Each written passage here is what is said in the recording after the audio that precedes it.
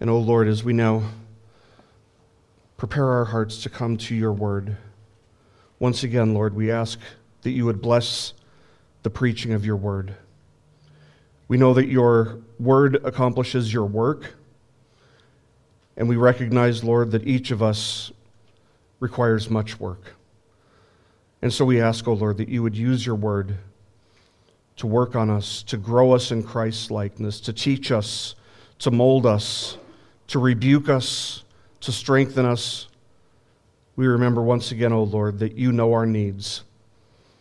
And your word is infallible, your word is inerrant, your word is inspired, and your word is sufficient.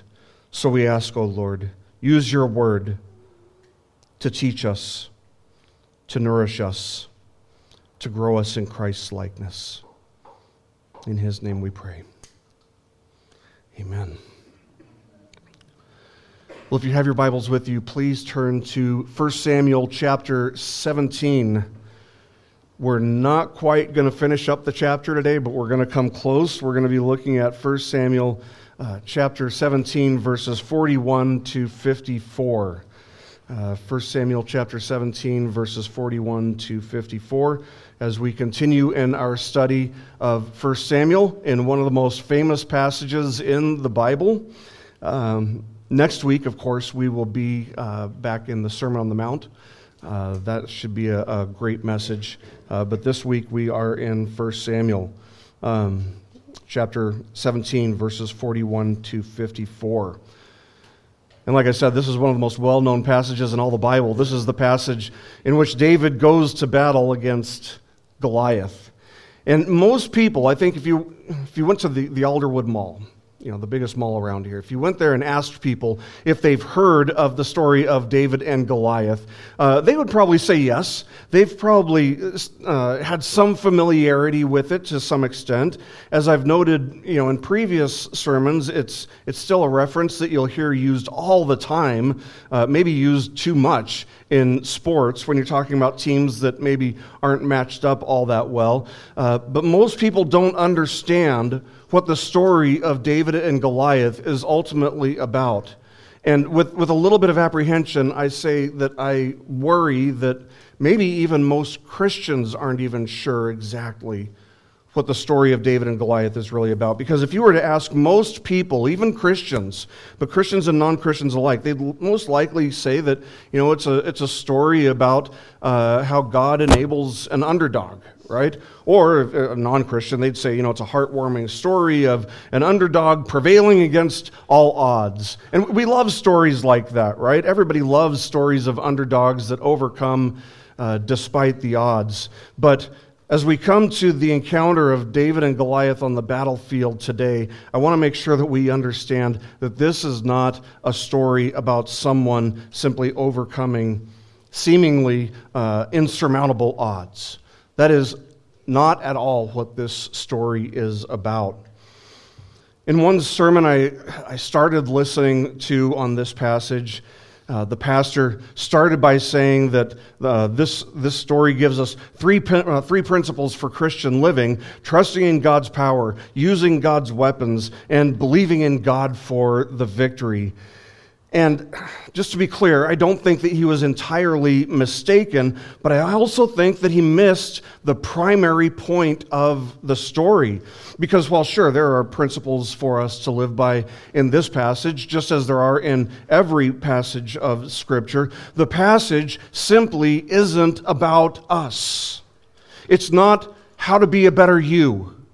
That's not the point of this story. As one preacher in recent years famously and rightly said of this story, you aren't David. You're not David. Yes, David models some good virtues like courage, right? He models courage and bravery and faith. And of course, he models all these things very well. But this story isn't a story to teach us how to be like David primarily. That's just not the main thrust of this story. Instead, it's a reminder that A, you are not like David, and that B, that David is a foreshadow, that is a type of Christ. He he reflects the coming Messiah and what the Messiah would do. The victory that Israel experiences in this passage, I may as well get the spoiler out of the way, right? We all know that David wins, right? Everybody already knows that. So the victory that Israel experiences in this passage comes as a result of a single representative who goes to war against satanic forces on behalf of his people. And it's in this sense that David serves as a foreshadow of Christ, who came and defeated our enemy. Jesus not only defeated the enemy of our souls, Satan, but he also defeated the enemy that we refer to as death. Now, why is death an enemy? What is it exactly that makes death just so awful? Why is it referred to in Scripture as an enemy? Well, it's seen as an enemy because death is actually not the end of a person's existence. Rather, death marks the point in which a person is ushered out of this life and is ushered before the presence of God to be judged. The Scriptures teach very clearly, Hebrews 9:27, that it is appointed for men to die once, and after this comes judgment. The terrible thing about that is that the Lord is a perfect judge. He is a just and righteous judge who must punish all sin. And for the person whose sin lays squarely on their own shoulders, death marks the beginning of an eternity of conscious torment in hell.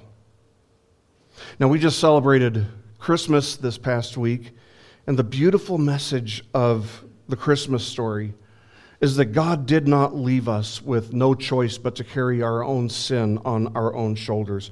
Rather, he sent the Lord Jesus Christ to live a perfect life and to take away our sin. And by taking away our sin, the sting of death is defeated. It's removed. The sting of death is removed because, as Romans 8:1 says so beautifully, there is no condemnation for those who are in Christ Jesus. So we don't need to fear death because we don't need to fear the judgment that comes immediately after death. So death for the Christian is a defeated enemy because we stand before God with no sin on our shoulders because Jesus took our sin upon himself and paid the debt for that sin. But for the person who does not repent and does not believe on the Lord Jesus Christ, death is a terrible, terrible enemy, one to be greatly feared. Indeed, it's an enemy that will one day catch up to every single person. We needed a hero. We needed a Savior who could save us from this enemy, and that Savior is the Lord Jesus Christ, and no other. It is Christ alone. And so as we come to the story of David and Goliath on the battlefield, we should see this battle as a foreshadowing of what Jesus did on our behalf, on behalf of all who believe in him. And if we see it that way, then we can join with Paul in joyfully declaring, as he does in 1 Corinthians 15:57, "Thanks be to God who gives us the victory through our Lord Jesus Christ." We've seen that David went to the battlefield in obedience to his father, Jesse, who had instructed him to go out onto the battlefield with provisions, first for his brothers, but also for the officers of the army on the battlefield. And upon arriving, David had heard the taunts and the mockery being spewed forth by Goliath of Gath as he mocked the Israelites. And not only mocked the Israelites, but more significant than that, he mocked the God of the Israelites. After hearing Goliath's taunts, David said in verse 26, if you've got your Bibles open, he said, "Who is this uncircumcised Philistine that he should taunt the armies of the living God?" In David's mind, this was the craziest thing in the world for a person to do. Well, what David said here, it got back to King Saul. It offended his older brother, right? It offended David's oldest brother, and it offended apparently quite a few people because it gets back to King Saul, who summoned David to appear before him, which we read about in verses 31 to 40. And upon appearing before Saul, David announced the good news that neither King Saul nor any man in all of Israel needed to fear, because David, who was still too young to be enlisted in the military, was going to be the one to go out and fight this giant who was filling the men of Israel with such great fear. And David announced that the Lord would give him victory over his enemy, that the Lord would be faithful to deliver him. Upon getting King Saul's permission to go to battle against Goliath of Gath, David discarded the armor that Saul had tried to get him to wear, and he picked up 5 river stones.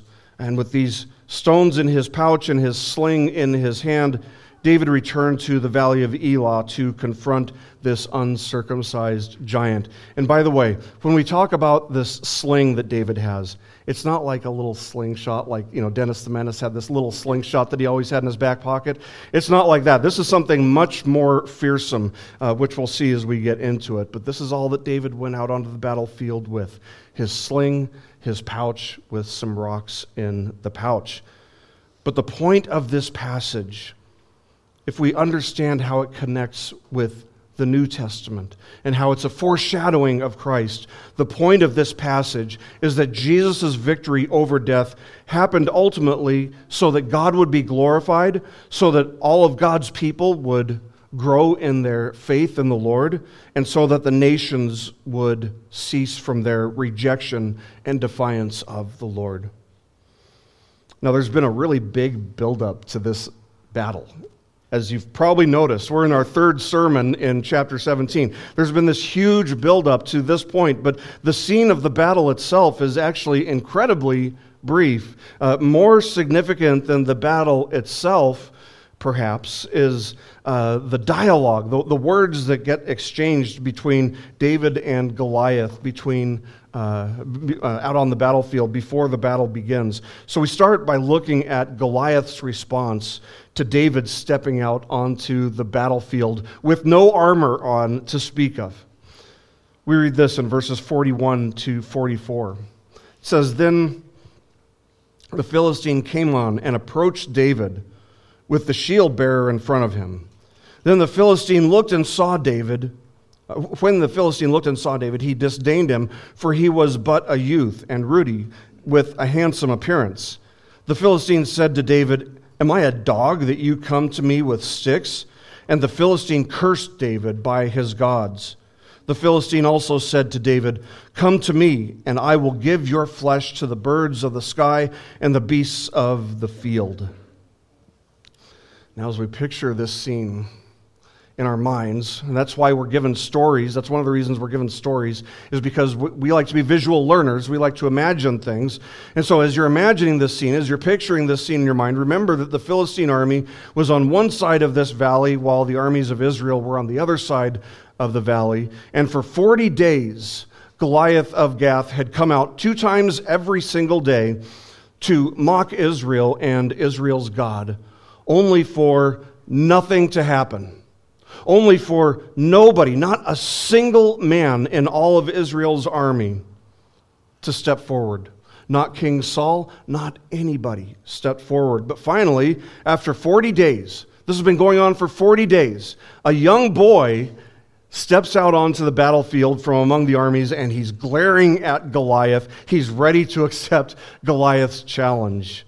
We're told that Goliath moved forward with the shield bearer, the man who was given the responsibility of carrying his shield. The way I picture it is he's moving forward because perhaps, just maybe, this is just the way I imagine it, maybe from his angle, he thought that he was actually seeing a small boy step out and accept this challenge. And so he moved closer to get a better look, because it certainly couldn't have been that there was a small boy stepping out onto the battlefield like it appeared, could it? And of course it was. So we see Goliath moving forward toward David, this massive giant who wore over 150 pounds of armor.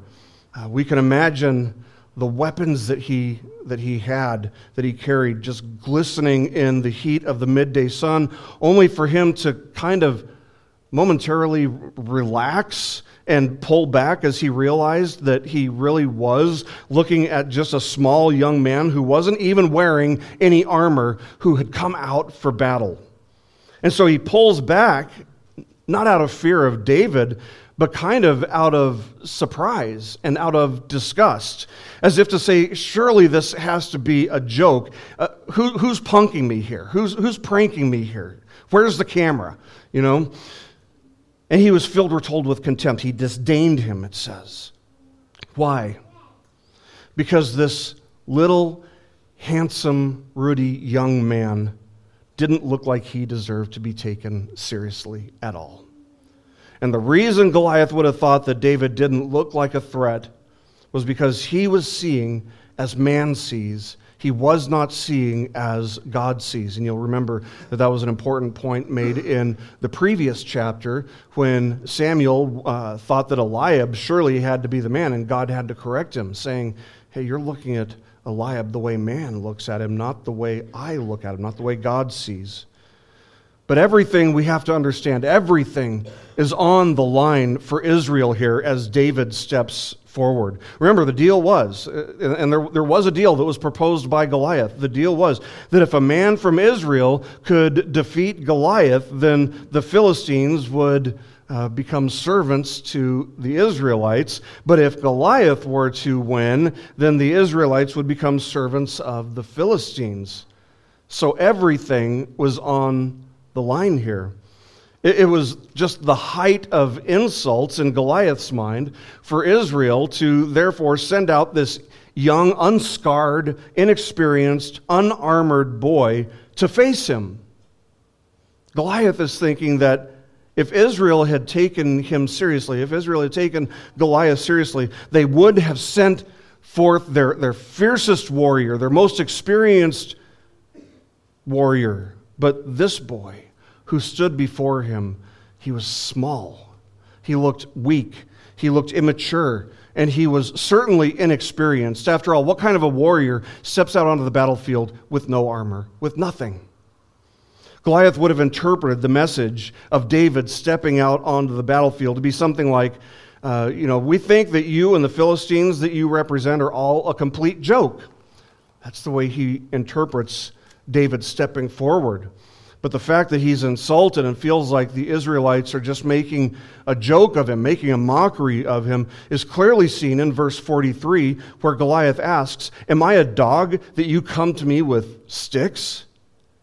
And the author adds, and the Philistine cursed David by his gods, that is, by Goliath's gods. That's very interesting. Who are Goliath's gods? Well, it would be the Philistines' gods. Who are the Philistines' gods? I'd say we probably don't know all of them by name, but we do know one of them that we learned about back in chapter 5, and that is their god Dagon. More on him shortly. But for now, suffice to say that this cursing of David by the names of the Philistine gods shows us the reality of this showdown. It tells us what this was really all about. It's not just the Philistines versus the Israelites. No, it is the gods of the Philistines versus Yahweh, the living God of Israel. And so Goliath utters one more threat in verse 44. He says, come to me, and I will give your flesh to the birds of the sky and the beasts of the field.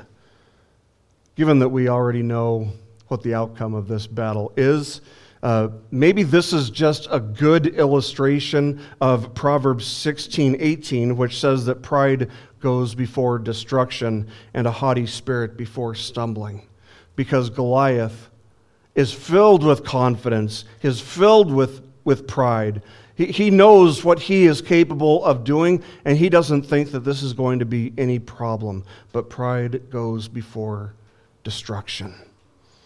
David not only doesn't back down from these threats, but he responds with some of, in my opinion, some of the best and some of the most memorable lines in all of the entire Bible. Let's continue and look at what David says in verses 45 to 47. It says, then David said to the Philistine, You come to me with a sword, a spear, and a javelin, but I come to you in the name of the Lord of hosts, the God of the armies of Israel, whom you have taunted. This day the Lord will deliver you up into my hands, and I will strike you down and remove your head from you. And I will give the dead bodies of the army of the Philistines this day to the birds of the sky and the wild beasts of the earth, that all the earth may know that there is a God in Israel, and that all this assembly may know that the Lord does not deliver by sword or by spear, for the battle is the Lord's, and he will give you into our hands. Wow, I don't think there's a movie out there that has more intense threats than that, more intense, more just confident, not confident in self, but in the Lord, more confident words to speak against an adversary. But the first thing that David does is he points out the inadequacy of Goliath's weapons. You catch that? He's got the best. Goliath's got the best weapons that were available at the time. He has a sword, he has a spear, he has a javelin, and these aren't just regular sized, ordinary weapons. These are probably the best weapons, and they're heavy because Goliath is huge. But these things, these weapons that Goliath has, there's one thing that they all have in common, and that is that they are inanimate objects, just like Goliath's false gods. Just like Goliath's false gods, his weapons don't hear anything. His weapons don't say anything. David, on the other hand, by contrast, comes in the name of the Lord of hosts, the God of the armies of Israel. This is a God who not only hears, but who speaks and who acts. When David says that he comes in the name of Israel's God, what he means is that he has come to do God's will. That's what that means when he comes in his name. He's there not for his purposes. He's there not for his glory. He's not even there for Israel's glory. He is there for God's purposes and God's glory. And thus we see that the second thing that David does here is he establishes the charge or the accusation against Goliath. He has mocked and taunted not only the armies of Israel, but he has committed the grievous sin of mocking and defying the Lord of hosts, the Lord of the armies of Israel. What sin is that? That is the sin that we know as blasphemy. Now here's kind of a neat side note for us. And I do think that this is something that the author of 1 Samuel would expect that we, as the readers here, would come to this text knowing. So let's make sure that we know it. And the thing that we should know is this: what is the penalty under Israelite law for blasphemy? It's death. But how is that death to happen? Leviticus 24:16 tells us. It says this, it says, "The one who blasphemes the name of the Lord shall surely be put to death. All the congregation shall certainly stone him. The alien as well as the native, when he blasphemes the name, shall be put to death by stoning." It's one of those details that would be really easy for us to miss, but it's obviously a very significant detail for this story. But David is out there proclaiming that the sentence that has been rendered against Goliath of Gath, and which will be executed by David, is perfectly in line with God's holy will, perfectly in line with his word. The third thing that David does here is he voices just supreme confidence. But his confidence is not in himself. It's not in what he's capable of doing. It's not in his youth. It's not in his speed. It's not in his wisdom. No, he has supreme confidence in the Lord to deliver him from the hands of his enemy. He says, "This day the Lord will deliver you up into my hands." The weapons that Goliath brought into battle were no match for Yahweh. As gigantic as Goliath was, and as strong as he was, and as enormous as his wingspan undoubtedly was, even his arms were too short to box with God. So we should note that part of bearing God's name, as David does here, he comes in the name of the Lord, involves invoking God's promise to protect all who trust in him. Richard Phillips writes this in his commentary. He notes that, quote, "We grasp David's idea when we consider the Aaronic blessing that the priests regularly invoked over Israel. The Lord bless you and keep you. The Lord make his face to shine upon you and be gracious to you. The Lord lift up his countenance upon you and give you peace." And Phillips continues, noting that, quote, "When God first gave this blessing, he said, so shall they put my name upon the people of Israel, and I will bless them." And Phillips concludes, quote, "To bear God's name, therefore, is to live under his blessing, which includes his promise to keep his people from their foes," end quote. And so David is not only certain that God will be faithful to do this, that God will grant him victory. But David tells Goliath exactly what he's going to do after he wins this battle. He would decapitate the dead giant with a sword. Now, wait a minute. What's this about a sword? David doesn't have a sword. So what sword are we talking about here? Well, Goliath is the only one between them who happens to have a sword. That's the sword that David will use. And he says that not only is Goliath going to lose this battle, but the thing that Goliath had threatened against David, that he would feed his flesh to the beasts of the field and the birds of the air, David says the birds and the beasts are going to get an even bigger meal because they're not just going to have one person, they're going to have the whole Philistine army to feast on. Now there's a sense in which David does serve as an example here for us, in the sense that his trust is entirely in the Lord and not in himself, not in his skill, not in his ability, nothing about himself. He just has confidence in the Lord. Paul says this of the way that Christians are to live their lives. And it lines up with the thing that David is illustrating here for us. Paul writes this in Philippians chapter 3, verse 3. He says that we are the true circumcision who worship in the Spirit of God and glory in Christ Jesus and put no confidence in the flesh. That's the significant part, that we put no confidence in the flesh. David, in this instance, serves as a good illustration of that principle. Thinking about Paul was very educated. He was wise. He was a man who was able to say that, he had checked off all the boxes. He had done this. He had done that. All the things that were required for a man to be a very distinguished Pharisee. Paul checked all the boxes and then some. Nevertheless, after listing out all the credentials that he once upon a time had as a Pharisee, he didn't regret surrendering them for the sake of gaining Christ. He goes on to say in verse 7 of Philippians chapter 3, "But whatever things were gained to me," talking about all his credentials, all the things that in the flesh he could say about himself, "But whatever things were gained to me, those things I have counted as loss for the sake of Christ." See, there's a very real sense in which Paul had once upon a time been what you might refer to as a spiritual Goliath of sorts. He had gladly, however, laid down whatever skills, whatever abilities he had in the flesh for the sake of gaining Christ.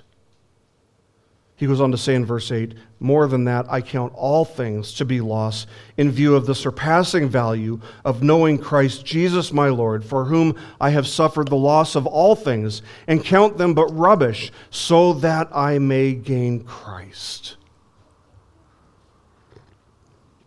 Paul, once upon a time, had all of his confidence in the flesh. But at this point, he says, that was just ridiculous. It was foolish. Those things that I trusted in, those things that I once could say about myself, they were all garbage. They were rubbish. They were worthless. Because Christ is worth more than all those things combined. And then some. All the things that made Paul able in the flesh, he surrendered all confidence in trusting instead in the name of the Lord for not only the knowledge of Christ and the salvation that's received by grace alone, through faith alone, in Christ alone, but receiving His righteousness, receiving Christ's righteousness. In Christ alone, my hope is found. That's the song we sing, right? He's my light, my strength, my song. As I was thinking about it, those lyrics are really a denouncing of everything about the flesh. And placing our trust, instead of in our strength and the things that people in the world hope in and hope for, placing our trust entirely in Christ instead. See, David had all of the benefits that we do of knowing how the Lord had repeatedly been faithful to His people throughout history. That's one of the purposes of these stories and studying the Old Testament, is we see this long, long story of how faithful God has always been. He had always delivered His people when they trusted in Him. And we can look back on Old Testament stories and we can see that, but David, he knew the stories of the Exodus as well. When he knew the stories of how when the Israelites had failed to trust rightly in God, as we saw earlier in 1 Samuel, for example, God would make them fall into the hands of their enemies, but only as a means of disciplining them so that they would return to the Lord, so that He could faithfully deliver them. But I want to make sure that we don't miss what this was all about in David's mind and in the mind of the author of the text. And the point is expressed at the end of verse 46 and in verse 47. David was coming out to do battle. He was coming out to do all these things that he said that he was going to do in order, quote, that all the earth may know that there is a God in Israel, and that all this assembly, speaking about the Israelites, and that all this assembly may know that the Lord does not deliver by sword or by spear, for the battle is the Lord's, and He will give you into our hands. That's why David was out there. It was all about the glory of God. The reason that David would be granted victory is the same reason that the Israelites were successfully delivered from slavery in Egypt. It's so that the Israelites, and ultimately all of the peoples and all of the nations of the world, would know that the Lord is God. So this was a call to the Israelites as well as to the Philistines and even to Goliath to repent of trusting in things that are less than God. And the truth of the matter is, everything is less than God. So what are you trusting in?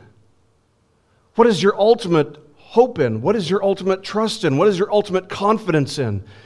If it's not God alone, it's in something far less than God. But how interesting to see that there's even an evangelistic aspect in David's mind to this battle. But the good news here, and the foreshadowing of Christ in the scene, is seen in the fact that God's anointed king, who came in the name of the Lord against the enemies of God's people, would win salvation, would win freedom from bondage and fear, and would win deliverance for them as their sole representative.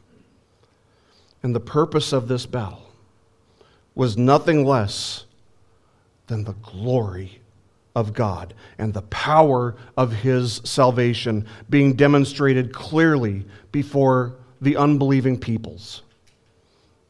And there were unbelievers on both sides, weren't there? But the mistake that Goliath was making here was the same mistake that the Israelites were making. Isn't that interesting? They were putting their confidence in things that were less than God. God could have given them all the best weapons. That could have been the way that God delivered them from Goliath, right? He could have just given them all the best weapons. He could have done what He did in delivering Israel before, giving them victory in battle through the use of weapons out on the battlefield over their enemies. But God didn't want His people to trust in the greatest of weapons. He wanted them to see that He was the greatest of Saviors. He wanted them to see that He alone was the greatest of Saviors and to trust entirely in Him. So let's be sure that we understand that that's also what Calvary's cross was all about as well.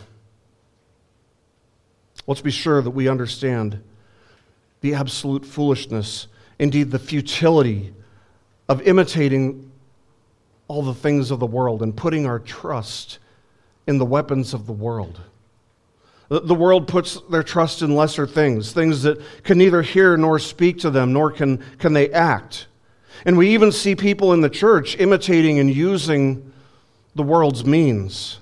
Sometimes that means sugarcoating the gospel because you don't want to offend anyone. Sometimes it means entertaining people because you want them to stay and you want them to enjoy it, entertaining people instead of leading them in biblical worship. But sometimes it can involve all kinds of things.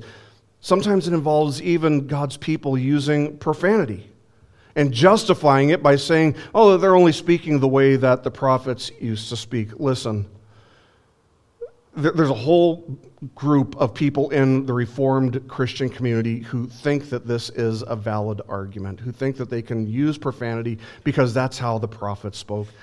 Listen, there is no evidence that the prophets ever used profanity. And even if they had, who is our prophet, priest, and king who serves as our ultimate example? It's the Lord Jesus, and He's never quoted as using profanity. Jesus said that John the Baptist was the greatest of the prophets, and John the Baptist is never quoted as using profanity. And the Scriptures do explicitly instruct us about the kind of language that we use. Ephesians 4:29 being just one example, says, "Let no unwholesome word proceed from your mouth, but only such a word as is good for edification according to the need of the moment, so that it will give grace to those who hear." So let's not make the same mistake that the Israelites made, looking essentially no different from the unbelieving world around them and trusting in the unbelieving world's ways, methods, and devices. I love that God used David in this moment to remind the Israelites and to remind us of the foolishness of trusting in or of imitating anything or anyone less than God Himself.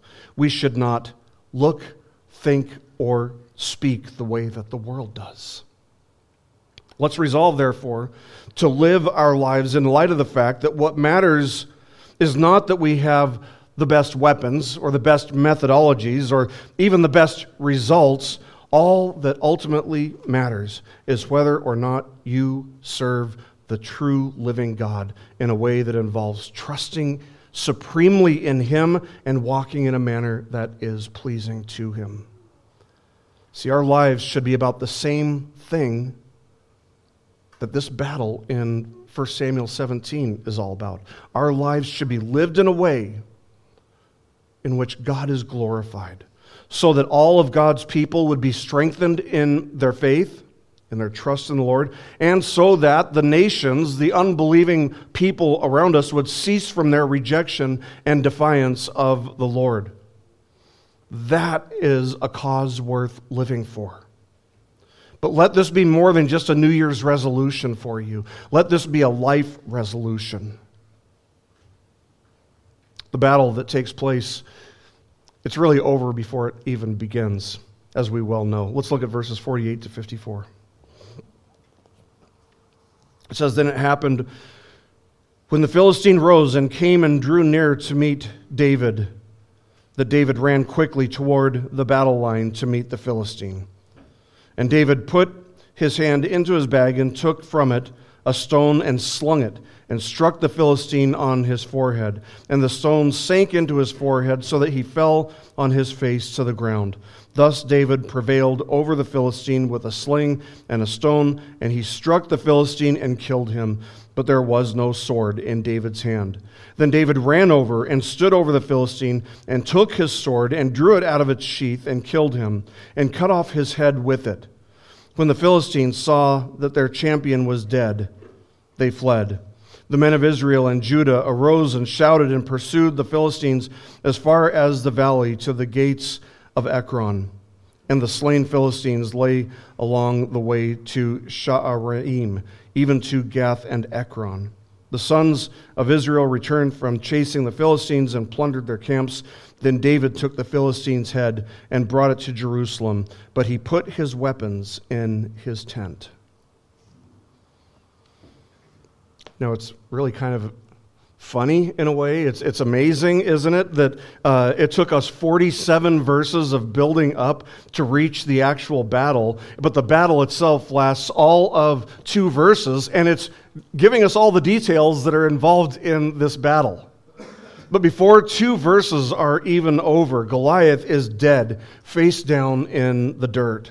In fact, we might even say that Goliath is put, if you remember, chapter 5, that Goliath is put into the same posture that Yahweh put Goliath's god Dagon into back in chapter 5. And you'll remember that Dagon's head was also removed. A little bit of foreshadowing there. Like when Dagon fell face down in the presence of the ark of Yahweh, there was nothing usual, nothing normal or ordinary about this victory. All David had used was a sling and 1 river stone. Now, we do need to understand that this, like I said, it's not just your modern slingshot that shoots a projectile, I don't know, anywhere from 30 to probably 50 miles an hour. No, a shepherd's sling was very different. You can find videos of it on the internet of how these slings work, where they whirl it around and maybe even the shepherd, kind of spins around to get some extra momentum. But those things go up to 150 miles an hour. So a shepherd's sling would hurl a stone incredibly fast. And given that the stone would be, 5 times, 10 times harder and heavier than a baseball, you do have a deadly projectile here. This is a deadly weapon. But obviously, Goliath had never seen anybody use this on a battlefield before. It wasn't ordinary battle gear, you might say. But this wasn't common in ancient warfare. Goliath clearly wasn't prepared for it. In fact, the author wants to make sure that we understand that when David defeated Goliath of Gath, he did so without even using a sword. You'll see there that he even specifically says that. I mean, was this just a lucky shot or what? Was David just lucky? The answer, we know, of course not. Of course not. Goliath was stoned to death for blaspheming God's name, just as Leviticus instructs. Just as we had seen in chapter 2, verse 9, when Hannah sang, "He keeps the feet of his godly ones, but the wicked ones are silenced in darkness, for not by might shall a man prevail." How did Goliath think that he was going to prevail? By might. But that's not how it works in God's kingdom.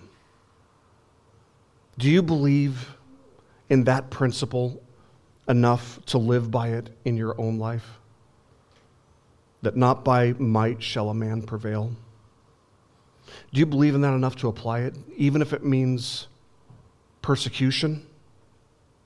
If you read of Christians in difficult places, North Korea, or China, or Iran, or Saudi Arabia,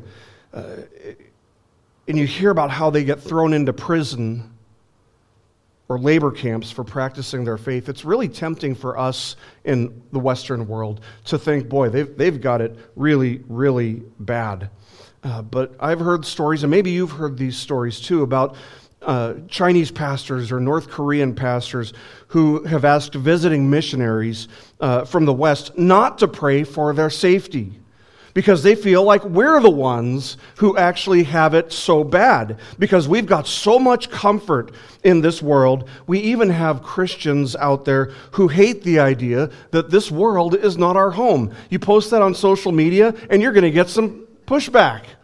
Wow, who would have thought? But the truth is that Christians in persecuted regions of the world have learned to rejoice in their tribulations, just like James instructs, knowing that things like imprisonment, knowing that things like beatings, knowing that things like house arrest have a way of not only forcing them to put their trust in the Lord alone and to be weaned from every worldly comfort, but that these things that we consider to be so terrible also have a way of letting even their persecutors, see God's glory demonstrated in the depths of their own suffering.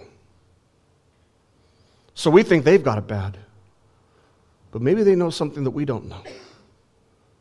Maybe we've got it bad. Maybe we enjoy being comfortable a little bit too much. The deal in this case that we talked about was that the Philistines would be enslaved to the Israelites if the great and mighty Goliath were defeated, which seemed impossible. And yet, as Goliath is defeated, the Philistines are just shocked. And they run for it, and the Israelite army chases after them. But you'll notice that David doesn't. He doesn't chase after them. Instead, David takes the head of Goliath, and he brings it back to Jerusalem. And he took Goliath's weapons back to his tent. Now, it's worth noting that at this point in history, Jerusalem was not really possessed and controlled by the Israelites. It wasn't in their hands at this point. The Jebusites had settled in and really taken control of Jerusalem. But by bringing Goliath's head to the city, David was actually sending a clear message to the Jebusites. That message being that God had gathered his people back to himself once again, and that they would be coming to take Jerusalem back. The message of this story is not how to be the best you, not how to be like David in such and such a way. That's not the primary message of this story. No, the primary message of this story is that the king who comes in the name of the Lord will prevail against the enemies of his people on their behalf. Of course, that is what David did, but that's also what Jesus, the true and better David, did in a more ultimate sense. When we understand the way that this story foreshadows the work that Christ did on our behalf, we understand that when we take all the scriptures, Old Testament and New Testament alike, and we tie them together properly, the primary lesson of this story is that God has sent the Lord Jesus Christ to free us from sin, the sting of death, and the devil. That's the primary message of this story. The arrogant taunting of Goliath, by the way, it's really no different from what we see today, is it? Do we see prideful taunting of Christians and of God in our day and age? Everywhere. It's everywhere. Nothing's different. The world still hates God. The world still mocks God. And because the world hates and mocks God, they hated and they mocked Jesus. They continue to hate and mock Jesus. And because they hate Jesus, they hate his people. And so we continue to be hated by the world. We continue to be mocked by the world. And yet, even though we are hated, and even though as Christians we might be mocked, we're given this assurance in Hebrews chapter 2, verses 14 and 15, that Christ, through death, might render powerless him who had the power of death, that is, the devil, and might free those who through fear of death were subject to slavery all their lives. That describes every one of us who has repented and believed in the Lord Jesus Christ and the victory that Christ has won for us, so that we no longer need to fear death. We don't need to fear anything if we fear God rightly. Because this victory is given to God's people, we have every reason to be content in life. We have every reason to rejoice in every situation. We don't need to keep ourselves sheltered at home and comfortable. You can imagine that the Israelites, upon David killing Goliath, that they were just overwhelmed with a deep, deep sense of joy and thankfulness upon being freed from fear, freed from slavery. You can imagine that the sounds of joyfulness and thanksgiving of men who had been rescued and redeemed from captivity would have echoed across the battlefield as they gave chase to the Philistines. It's a picture of the joy and the thankfulness that men and women have today when God pours out His grace on a person in order that they might be convicted of their sin, only to have the pain and the fear of their conviction relieved by the sweet sight of Christ bearing their punishment for them, dying for them so that they might live in Him. Do you know the joy, the thankfulness that I'm talking about here? Friends, my greatest desire in ministry is that every one of you would know that joy, that you would know the joy and the thankfulness that comes from knowing that Jesus Christ both lived for us and died to set us free from the penalty and the power of sin. We haven't been set free for the sake of freedom alone. Instead, we have been freed to serve and to glorify God among the nations, that they may believe, and in order to serve to strengthen God's people in their faith as well. Remember this. Christian obedience, and we shouldn't be intimidated by that word. Christian obedience isn't motivated by the idea that we have to do this and we have to do that to make sure that we stay within the covenant. No, that's a false teaching of federal vision. We're not motivated by the idea that we have to do this and we have to do that in order to earn our salvation. No, our lives, our obedience is motivated rather by thankfulness. By thankfulness. Thankfulness that God has provided His anointed King to be victorious over our greatest enemies, sin and death. And so with hearts filled with thanksgiving, let us therefore walk in a manner that's worthy of our calling. Not in order to be saved, not in order to stay saved, but because we are saved. David desired that all the earth may know that there is a God in Israel. Do you know that desire? Can you relate to that desire? If you do, and I pray that you do, then may our lives be devoted to living in such a way that the world may know that the Christian faith is not just some outdated idea, the cross is not just some outdated relic, but that the Lord of hosts, who died for our sins and rose victorious over death and sin from the grave, is still ever present in His church, in our homes, and in our lives. May the nations see this and know that there is a God. May the nations see this and cease from their rejection and their defiance of the Lord Jesus. May all of God's people trust in the Lord, and may God be glorified in our lives, because that is the greatest thing worth living for. Let's pray.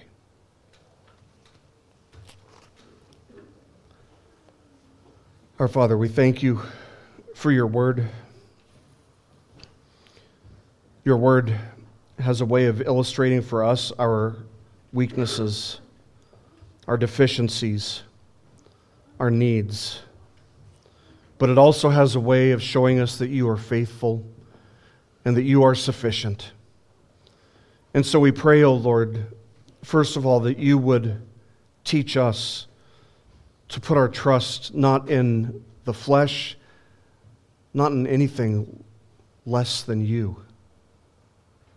But we also pray, O Lord, that our lives would be a testimony of the power of your grace to change us, to take us from people who once trusted in the flesh and people who once trusted in worldly ways and devices to people who trust in you and desire only to be faithful to you. O Lord, we pray that you would grow us in our faith. We pray that you would grow us in our faithfulness, not for our sake, but for your glory, that your glory may be witnessed before those around us on a daily basis. We pray, O Lord, that you would use us for your glory, that you would equip us with whatever's necessary to glorify you in our context, in the context of our lives. We pray, O God, for opportunities to share the gospel. And we pray for our unbelieving friends and neighbors and family members. We pray, O Lord, that you would use us to give the good news to them. That trusting in the lower things of this world leads to death, but that trusting in Christ means that death has lost its sting. We pray these things in the name of him who shed his blood for the remission of our sins, our Lord, our Savior, Jesus Christ, your only Son. Amen.